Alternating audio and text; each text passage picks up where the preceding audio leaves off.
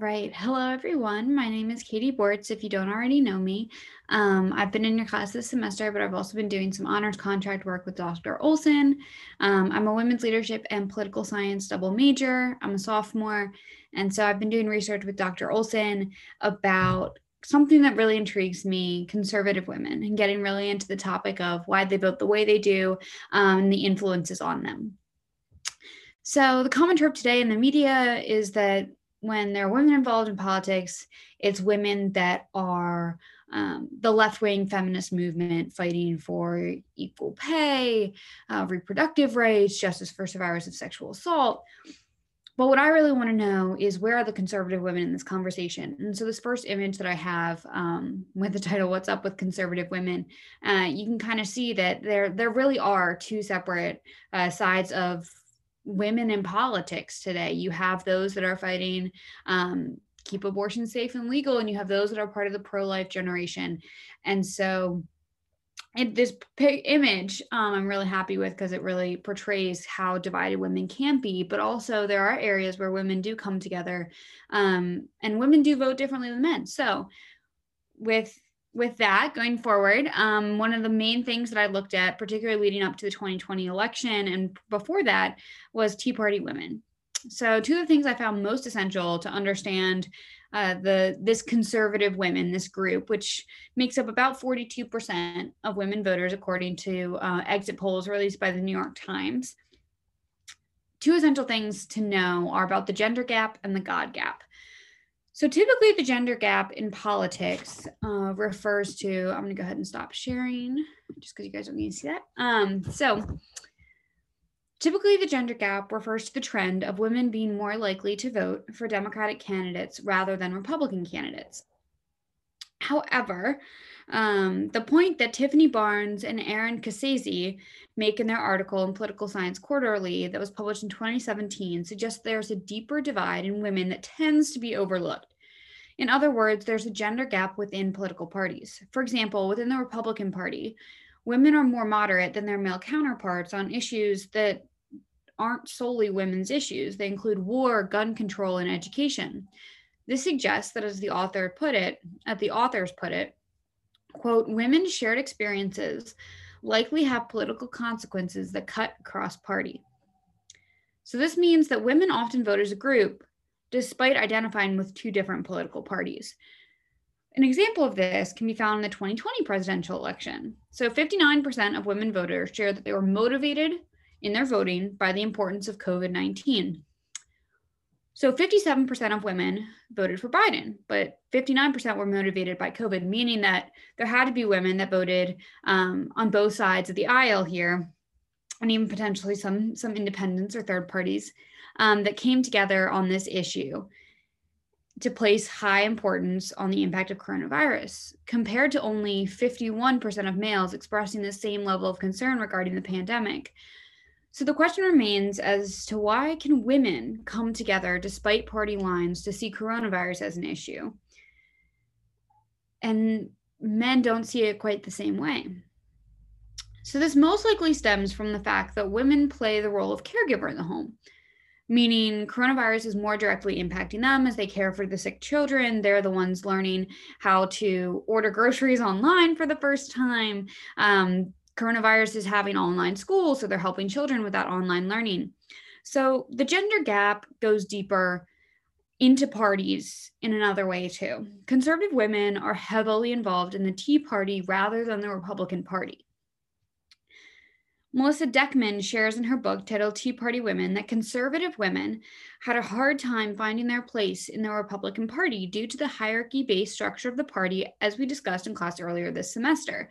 The Democratic Party is a little looser. The structure is looser. There's that mosaic of interest that we've been talking about this semester, and women have had an easier time being able to get involved in the Democratic Party. And so you see those high-level leaders, like we now have Kamala Harris being the vice president, and Nancy Pelosi as the Speaker of the House. So you can see where it's been it's been more achievable in the Democratic Party for women to be able to rise to these leadership positions, whereas in the Republican Party, that hierarchy has made it more challenging for newcomers, as most women now are, getting involved into politics. So they tend to go towards the Tea Party, where the structure is a little less hierarchy based. It's a newer party, and they can get more easily involved into leadership positions.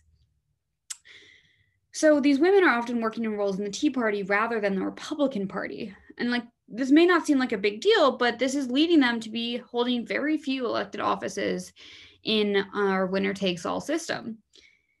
And since, as mentioned earlier, these women have distinctly different views on many topics than their Republican male counterparts that represent them, conservative women have become a population that is largely unheard until a presidential election.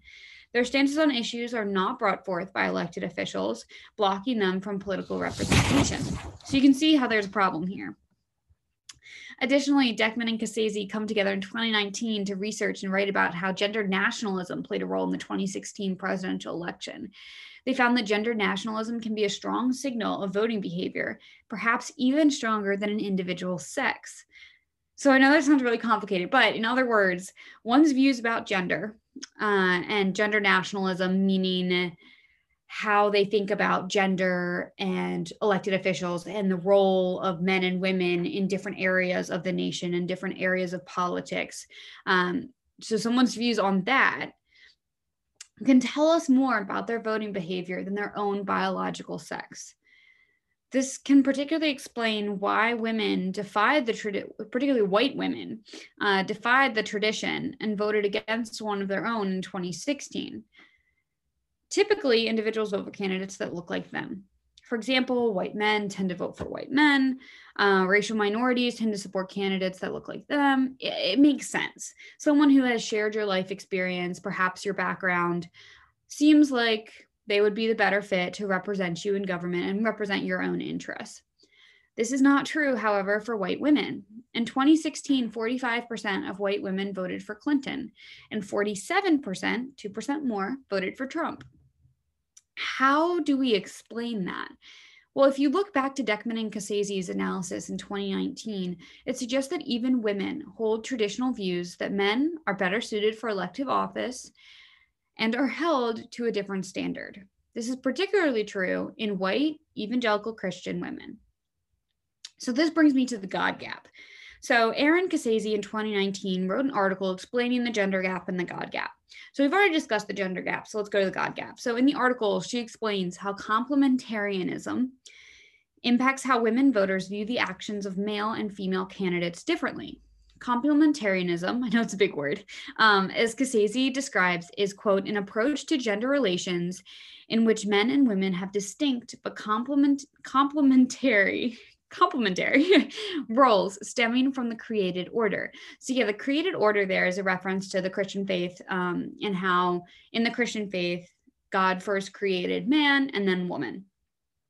So in this relationship that stems largely from the Christian faith, men are the powerful leaders charged with protection and management, while women are nurturing, reassuring. They're the caregivers and they care for the children.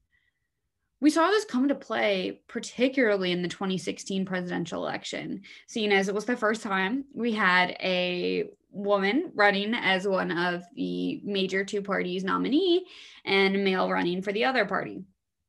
So we really got to get a good look at how voters are processing and seeing, and maybe some of their gender bias is coming out and how they think about gender roles. And what we genuinely saw is that women and men are not held to the same standard, even in the public eye, even in the year 2016 and to this day in 2020.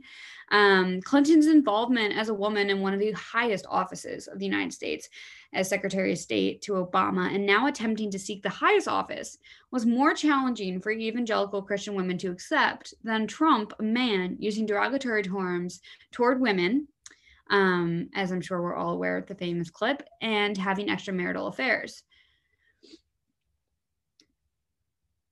You can see that in both instances, there's a violation of Christian morals.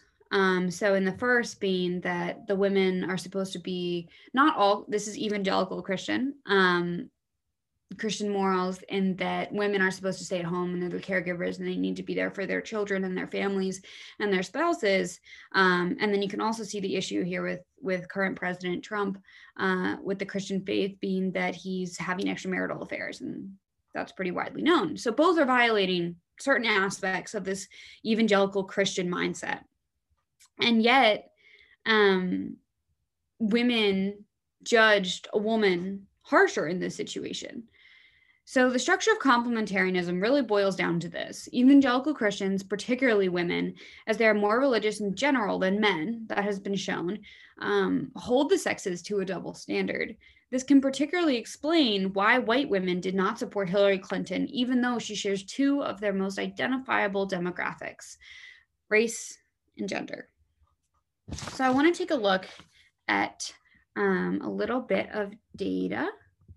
So I'm going to share this again. Okay, so if we look here, the question, this is exit polls that were published in the New York Times for the 2020 presidential election. So are you a white evangelical or white born again Christian? So of the 28% of voters that said that yes, they were white evangelical or white born again Christian, 76% voted for Donald Trump.